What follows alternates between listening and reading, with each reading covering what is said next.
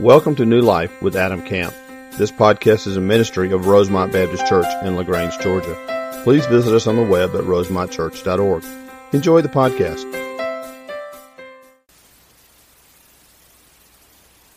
Him and ask the Lord to guide him and encourage him. And I just pray the Lord speaks to you through this message this morning. So let me pray for you, Jeremy. Father, we thank you for your word. It's truth. Lord, it is foundational to our lives. And I pray right now, Father, as we open the truth of your word, that you just speak very clearly to us. I pray you speak through Jeremy. I pray you'd remove what you don't want him to say and just fill his mind and his heart with the things that are important for us to hear. Father, I pray the Spirit would work in our hearts this morning, would speak to us through your word. And Father, we pray through the power of the Spirit that through this teaching we would be transformed more and more into the image of your Son, Jesus Christ. It's in his name that we pray. Amen. Thank you. Well, good morning. Oh, come on, you can do better than that. Good morning. Today I want us to look at Acts chapter 2. So you can go ahead and make your way to Acts chapter 2.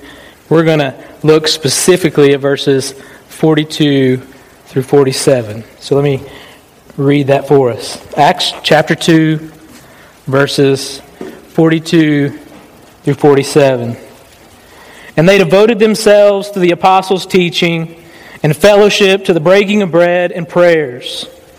And awe came upon every soul, and many wonders and signs were being done through the apostles.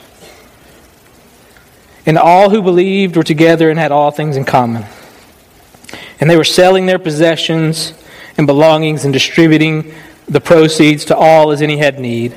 And day by day attending the temple together and breaking bread in their homes, they received their food with glad and generous hearts, praising God and having favor with all people.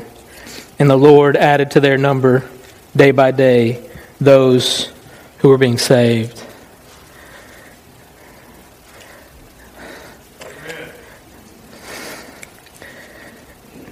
Meditating on that verse and praying for you and thinking what Rosemont can be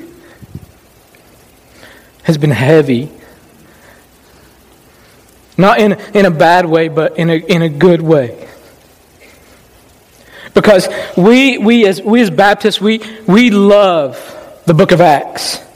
We might tiptoe through the parts about speaking in tongues, but we love it because it is the continued work of Jesus saving the lost, of his kingdom going forth. We see the Holy Spirit empowering the disciples to obediently live out the Great Commission. It's 3 decades of church expansion from Jerusalem to Judea to Samaria and to the ends of the earth. It's the awe-inspiring work of God. It's the coming of the Holy Spirit, his indwelling in the lives of the believers, empowering them. It's powerful preaching, miracles, thousands of people coming to faith, jailbreaks, narrow escapes, shipwrecks, persecution, and people giving their lives for the gospel. And we love it, and we read it, and when we read it, we oftentimes talk about stories of great missionaries who have given their lives for the gospel. We read their quotes, like that from William Carey, the father of modern missions, who said, "Expect great things from God, attempt great things for God." Or Jim Elliot, who was martyred with 4 friends in 1950, who said, "He is no fool who gives up what he cannot keep to gain what he cannot lose." Or C.T. Studd. Adam talked about him a few months ago. Best missionary name ever.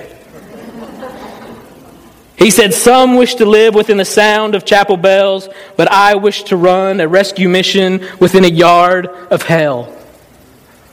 And every December, we remember Lottie Moon, who we take up our offering in her name, and she wrote back home and said, "How many million more souls are to pass into eternity without having heard the name of Jesus?" And we read quotes like these and we wave our banners high, but I'm just curious, do we believe that God can work in our lives just like He did in the early church? Do we believe in His power to change the world in such a way that as we read in Acts 17, they said that they are flipping the world upside down? Or do we just say Acts is great history? It's great for us to read, but that was then, and now it's different. Or we read the stories of the lives of those missionaries, and we think that's great. That was their calling. And so we shake our pom-pom, but we don't think God can work in our lives in that same kind of way. My prayer is that that's not true at Rosemont, because that's not what I believe. That's not what the pastoral staff here believes. And honestly, I believe that that's not what you believe, because I believe that Rosemont is a church that wants to live to fulfill the Great Commission. And please understand, when I say church, I'm not talking about a building. I'm not doing the cute children's thing where it says, here's the church, here's the steeple, open the doors, and there's all the people. It's not a building. It's you and me. It's life on life. It's us together living for the glory of God. It's a people redeemed for His glory. It is us who have been adopted as sons and daughters, committing our lives to do whatever it takes for the sake of Christ. It is you and I living in community together. And I believe that this is a church that doesn't just want to clock in and clock out. We don't want to just stick to business as usual, check off boxes. But we want to obediently live out the Great Commission. And that's the reason I love serving here. So today we're going to look at a church that I believe displays a pure devotion to Christ, to one another, to others.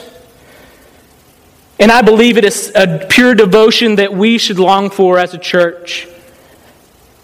But before we look at this, let's just do a recap of what's going on in the book of Acts. In Acts chapter 1, we see that this is after the resurrection of Jesus. And He's appearing to His disciples over a period of 40 days, and it says that He's teaching them about the kingdom of God. And He tells them, stay in Jerusalem and wait for the promise of the Father, which is the Holy Spirit. Now we may breeze through that, but if you realize what just happened 40 days prior in Jerusalem, Christ is crucified. It's not the most welcoming place for followers of Jesus. And He says, wait here. And they say, well, Christ, at this time, are you going to establish the kingdom? Are you going to restore the kingdom of Israel? Acts chapter 1, verse 6. And He says, that's not for you to know. Surely this is some great military revolution. Surely the kingdom is going to be established. And He says, not at this time, and it's not for you to know, but Acts 1:8. You will receive power when the Holy Spirit comes upon you. And you will be my witnesses in Jerusalem and in all of Judea and Samaria and to the ends of the earth. Again, don't breeze through that. Jerusalem was where they crucified Christ. So He says, stay, and you're going to proclaim the gospel in a place where they hate you. And then it's going to go to Judea and then Samaria. What is Samaria? That's the people that the Jews hated. So first the gospel is going to go to the people that you hate, that hate you. Then it's going to go to the people that you hate. And not only that, it's going to go to places that you don't even know about. And then He's gone in a cloud. It's kind of comical if you think about it. He gives this big charge and then He's gone. And what do? They just stare. They're just, what? What's going on? And God in His mercy sends two angels to say, okay, fellas, move along. Because they probably would have just died staring. If it had rained, they'd have drowned. But if you think about it, the seriousness and the heaviness of what Christ is calling them to do, the fear that must have existed in their hearts, it must have pushed them to do something, to be completely dependent on God. And we see that in Acts 1, verse 14.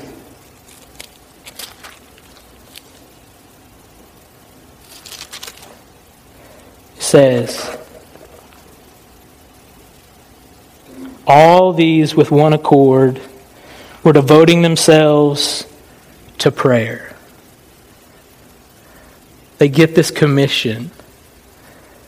And what is their response? They pray. And they have a 10-day prayer meeting. And on Pentecost, the Spirit falls and they're filled. And they begin to, as it says in Acts chapter 2, proclaim the mighty works of God in tongues that they did not know. Because remember, this is Pentecost. So people have come to Jerusalem from all over the world. And all of a sudden, there's this mighty rushing wind, and there's these men, these Galilean simpletons, who are proclaiming the mighty works of God in their native language. And they're confused, and they say, surely these men are drunk. But then Peter, who quickly denied Jesus as he was going to the cross, now stands up a different man. And he says, we're not drunk. In fact, this has all been prophesied or foretold by the prophets. And this Jesus, the one who you saw do all these mighty works, here, the one that you crucified, which was actually in the plan of God, His perfect sovereign plan, has been resurrected, and He is Lord and Savior, period. And the people are convicted as Peter preaches, and they say, what should we do? And in Acts chapter 1:38, he says, repent and be baptized, every one of you, in the name of Jesus Christ for the forgiveness of your sins. And on that day, 3,000 people, don't read it simply, 3,000 people give their life to Christ and are baptized. We have a hard enough time handling 3 baptisms here. They're baptizing 3,000 people. It's an instant megachurch. And there's 3,120 who have a little bit of experience with the things of Jesus, but in reality it's all new for them. So how do they deal with this? They committed to follow Jesus together. So in Acts chapter 2, verse 42 through 47, we're going to see 5 characteristics of this early fellowship. The first characteristic is that they were constantly devoted. It says, and they devoted themselves. That term devoted means a steadfast, single-minded loyalty to a certain course of action. It means keeping on with, to continue to do something with intense effort, to be steadfastly attentive to. For me, it was helpful to see this term used in another passage of Scripture, and it's in Romans 13:6, and Paul's instructing the church that they are to submit to the authorities that God has placed over them. And he tells them, you should be paying your taxes. Acts chapter 13, verse 6, it says, for because of this, you also pay taxes. For the authorities are ministers of God, attending to, that is, devoting themselves to this very thing. We're to be as persistent in our worship as the IRS is about getting our tax returns and us paying our taxes. Or maybe a little better illustration, it may be a surprise to you. I might not be too devoted to fitness. Hey, hold on. Don't laugh so quick. I know that may be a surprise to you, but I'm just not devoted to fitness. And you could measure that. I guess I could tell you, yes, I'm devoted to fitness, but you could measure that by looking at the time and effort that I put into it. And I could sit there and I could say, fitness, personal fitness, it's so important. Amen. Hallelujah. Love it. I'm going to do P90X. I'm going to do Insanity. I'm going to be like you crazy CrossFit people and go do what you do because y'all are devoted. I could talk about it. I could plan it out. I could write down that 6 times a day I'm going to work out. But the reality is, in my life, the time and effort that I put into it shows that I'm not very devoted to it. And that it will not have an impact on my life until I'm devoted to it. And sometimes today when people talk about discipleship and ministry, they say, well, people today, they're just not devoted, they're not committed, they just want to go to their homes and sit inside their homes and be to themselves. I don't think that's true. I think we're plenty devoted. I just think we're devoted to the wrong things. I think if we looked at our time and our effort that we put into the things in our lives, we can see what we're truly devoted to. And this church in Acts 2 is devoted to what? The apostles' teaching. In this devotion to the apostles' teaching, we see the fulfillment of Jesus' promise that the Holy Spirit would give the apostles understanding and remembrance of Jesus' teaching. John 14:26. Jesus says, "But the Helper, the Holy Spirit, whom the Father will send in my name, He will teach you all things and bring to your remembrance all things I have said to you." This is a fulfillment of Jesus' promise that the Holy Spirit would enable the apostles to be the teachers and the disseminators of the Word of God. So these people devoted themselves to these teaching as God's truth, as His Word. Tim Keller said, "For a church to honor the truth does not just mean people flock to hear the great teacher, nor does it mean that the people of the church just run by their Bibles in the morning for 5 minutes and just expect inspiration to jump out. Rather, it says that the people of the church like this are devoted to the apostles' teaching. They devoted themselves. They dug in. They spent time with. They reflected. They thought. They meditated. They wrestled.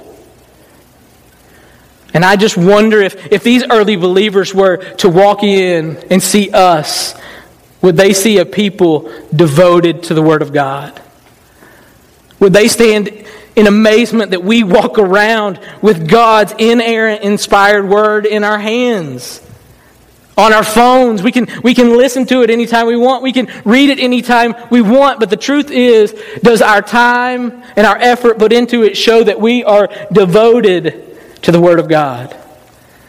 Wayne Grudem said, "So closely are the growth and strength of the church linked to the reign of the Word of God and the people's lives that more than once in the book of Acts we see the growth of the church as the growth of the Word of God." Acts 6:7 says, "And the Word of God increased, and the number of the disciples multiplied greatly in Jerusalem." Acts 12:24, "But the Word of God grew and multiplied." Acts 13:49, "And the word of the Lord spread throughout the region." Throughout history, true Christianity has flourished only in proportion to the degree to which the Bible is known and its truths are diffused among the people. There are no evidences of salvation or sanctification to be found where the Word of God is not known. The nations where the Bible is unknown sit in darkness. So are we a people devoted to the Word? Because that's our desire, is to be a people who devote ourselves to God's Word. Not only were they devoted to the apostles' teaching, but then it says that they devoted themselves to the fellowship. They constantly devoted themselves to the fellowship. Now, believe it or not, the word fellowship in Greek does not mean a Baptist potluck. In fact, this word is koinonia, and what it means is a joint partnership, a sharing in life together, a common contribution. It's much more than social interaction. It's much more than social norms, but this goes to the very heart of God who has united us together as the body of Christ as one, who has made us His one bride. Now, I was raised in the South, and there's one thing that I knew better than to do, and that was to talk about another man's bride. If somebody were to walk up to me and they said, Jeremy, we love that you're here at Rosemont. It's great. But Jamie, she just gets on my nerves. At that point, you and I are probably going to have a problem. But how much do we do that to the church? Christ's bride. Yes, Jesus, I want to raise my hands and sing. Yes, Jesus, I love this salvation. But I don't know about these people to my right and my left. What do you think that does to the heart of Christ? There's no such thing as a Lone Ranger Christian. If you want to examine your life and your devotion to the fellowship, to your living life with this body of believers, just read the one another verses of Scripture. And if you can't come up with times when you've done this, it's probably a challenge that you might need to consider your devotion to the fellowship. John 13, wash one another's feet. Love one another. Romans 12, outdo one another in showing honor. Live in harmony with one another. Romans 15, welcome one another as Christ has welcomed you for the glory of God. Bear one another's burdens. Galatians 6. 1 Thessalonians 5, therefore encourage one another and build one another up. Hebrews 10, which we oftentimes quote. Let us hold fast the confession of our hope without wavering, for He who promised is faithful. And let us consider how to stir one another up to love and good works, not neglecting the meeting together, as is the habit of some, but encouraging one another, and all the more as the day draws near. Are we a people devoted to fellowship because that's our desire? We can't live this life alone. We're not made to live this life alone. Dietrich Bonhoeffer, in his famous work called Life Together, said, a person who loves their dream of community will destroy community. But the person who loves those around them will create community. How are you loving the church? How are you fellowshipping with the church? How are you plugged into this body of faith, this bride of Christ? How are we living life together? How are we obeying the one another verses? So they devoted themselves to the apostles' teaching, to the fellowship, and then we see in 42 the breaking of bread. Now, commentators are divided if this is the communion, which we're going to celebration, the Lord's Supper, if this is just a common meal. And I think in this passage we can see that it's actually both.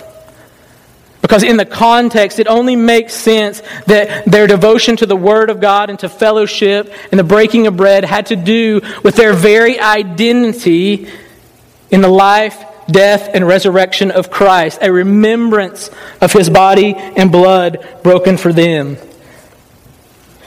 In 1 Corinthians 11, which we'll read later, it tells us that we are to commemorate the Lord's death. That we are to take the bread, give thanks, and remember His body that was broken. Take the cup and remember the new covenant of His blood. We do all of this in remembrance of Him, examining ourselves. This act of fellowship with one another through the body and blood of Christ was the very foundation of their faith, which is the gospel. And in taking communion, we remember Christ's death. But not only that, we remember our unity as the body. 1 Corinthians 10 says, because there is one bread, we who are many are one body. For we are all partakers of the one bread. We remember our unity. And we also have to remember that at this time, this was a unique situation. Pilgrims had come to Jerusalem to celebrate the Feast of Pentecost. And there were many people who were saved who weren't from there. But they want to stay and they want to be grounded in their faith. So they needed hospitality. They needed people to meet their needs. They needed the community of God. How much do we need one another? Are we desperate to have fellowship and communion because our very life depends on it? And then we see in Acts 2, 44 through 46, and all who believed were together and had all things in common.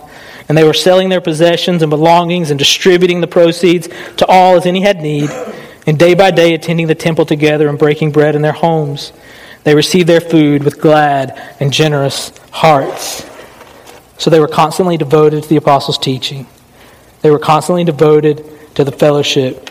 They were constantly devoted to the breaking of bread. And they were constantly devoted to prayer. Jesus tells them that they're going to take the gospel to the ends of the earth. And they need to wait. What's their response? 10-day prayer meeting. We might say, well, let's think about how do we build our teams? What's our points of engagement? What are we going to do to take this message? How are we going to promote it? What committees need to be formed? What did they do? They prayed. They prayed in desperation because they knew they needed God to do this. In 1857, Jeremiah Lanphier, a businessman, was burdened about New York City and the spiritual state of that city. And he sat in a church and he prayed, Lord, what would you have me to do? And the Lord led him to start a prayer meeting one day a week for 1 hour during lunch with the businessmen who were idle because the stock market was about to crash and they had no business. So he thought, well, we'll start there. And he worked for weeks, passed out 20,000 invitations. On September 23rd, 1857, he launched that prayer meeting. And he entered that church and he sat there, and at 12 o'clock, he was the only person there. 10 minutes went by, nobody. 20 minutes, nobody. 30 minutes, one person shows up. By the end of the meeting, there were 6. But they committed to meet the next week. Well, the next week, there were 20. The next week, there were 40. And on that week, they decided they were going to make this daily. And that's the week the stock market crashed and people lost everything. 3 months later, they were meeting on all 3 floors of the old Dutch Reformed Church, packed out every day for prayer. 6 months later, 10,000 were gathering daily in New York City. Meetings were started in Pittsburgh, Chicago, Philadelphia, all over the U.S. 9 months later, 50,000 people in New York City had trusted in Christ. There are some newspaper reports of entire towns in New England where there was not a single lost person. It was estimated that for a period of months during this great revival, 10,000 people a week in New York City alone were accepting Christ. 50,000 weekly across America. It's estimated that through this whole movement, 1 million people accepted Christ. One man with a burden to pray.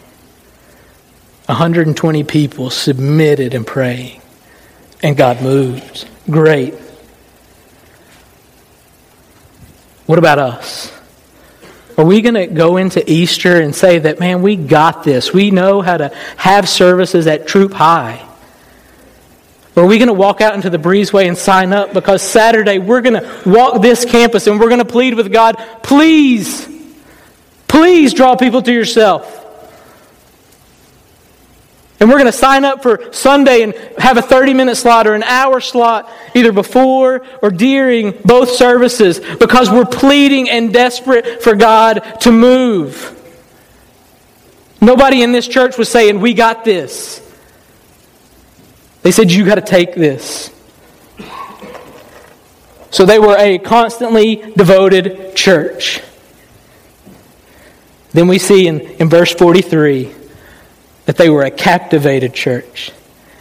They were captivated by the work of God. It says, and awe came upon every soul, and many signs and wonders were done through the apostles. When the people of God submit to the authority of God and He moves, the only response is awe at His grace and His mercy. Then, in verse 44, so we've seen that they were constantly devoted. They were captivated by the work of God. Number 3, verse 44, they were compassionate in their generosity. Acts 2:44 says, and all who believed were together and had all things in common. And they were selling their possessions and belongings and distributed the proceeds as any had need. They provided for one another in the midst of God's great work. And that's what we want to be here. It's an outworking of our faith in the gospel because God has ultimately been the most generous to us in that while we were yet sinners, Christ died for us. That He sent His Son to us, children of wrath. And so I can't give up a TV so that somebody might have food. I can't make a small sacrifice in my possessions so that somebody might be able to be founded in the gospel. To this people, it would have been a ludicrous thought because they were compassionate in their generosity. They were also committed to gathering together. It said, and day by day attending the temple together and breaking bread in their homes, they received their food with glad and generous hearts. That term, generous hearts, means like without stone, smooth. And I wonder how many of us sometimes have to be dragged into church like we're walking on gravel and bare feet. Or do we come in the grace and mercy of God, excited to be committed to gather together? And it says what? They met in large groups and they met in small groups. And that's what we seek to do in discipleship here. Small groups, large groups. 3,000 people. It's okay for us to grow because we'll still have life and fellowship intimately in homes throughout this city. Or in classes here on Sunday. Or on Wednesday nights. We'll be committed to gathering together. And finally, they were contagious in their faith. It says that they were praising God and having favor with all people. And the Lord added to their number day by day those who were being saved. It was the Lord and the Lord alone who added to their number. Amen. Nobody was saying, man, I'm clever. I got this figured out. I can make people show up at this church. Because if we do that, they'll be our converts. But if we submit to the power of God at working through our lives by the power of the Holy Spirit, committing ourselves, not dumbing ourselves down, but devoting ourselves to the apostles' teaching, to the fellowship, to the breaking of bread, and to prayer, God can do a great work, and we can get out of the way. But I don't want you to hear this as a moralistic sermon, like it's time for us to pull ourselves up by our bootstraps and to do our best to be obedient. Because guess what? We cannot be obedient. We are in desperate need of God and His work in our lives. The contagious nature of our faith, our commitment to this community, our generosity, our awe at the work of God is an outworking of the Holy Spirit in our lives. Our lives as a church, our devotion to the Word, our fellowship, the breaking of bread and prayers is all a work of grace. So don't pull yourselves up by your bootstraps, but throw yourselves at the mercy of God. And if you don't know what I'm talking about, if you've never put your faith in Christ, today's the day. Because it says, for the wages of sin is death, but the gift of God is eternal life through Christ Jesus. And as our praise team makes their way, listen to God. Is He calling you to throw yourselves on His mercy and to be a people devoted by His power? Is He calling you to surrender to the salvation that is available through Christ alone, by grace alone, through faith alone? Can you hear Him at work? Can you hear Him calling you? Can you hear the call that the wages of sin is death, but the free gift, you can't buy it, of eternal life is in Christ Jesus our Lord? So and if you're desperate for that, you can come here and pray. And if you don't know Christ as your Savior, today is the day of salvation. Give your life to Him. Repent and be baptized in His name. So as you feel led to pray, please come. If you need to receive Christ, Adam and I are here to talk with you. Let this be a day of transformation by the power of God.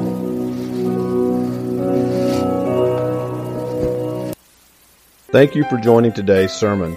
We would love to hear how today's message blessed you. Use the Contact Us link on our website at rosemontchurch.org. God bless.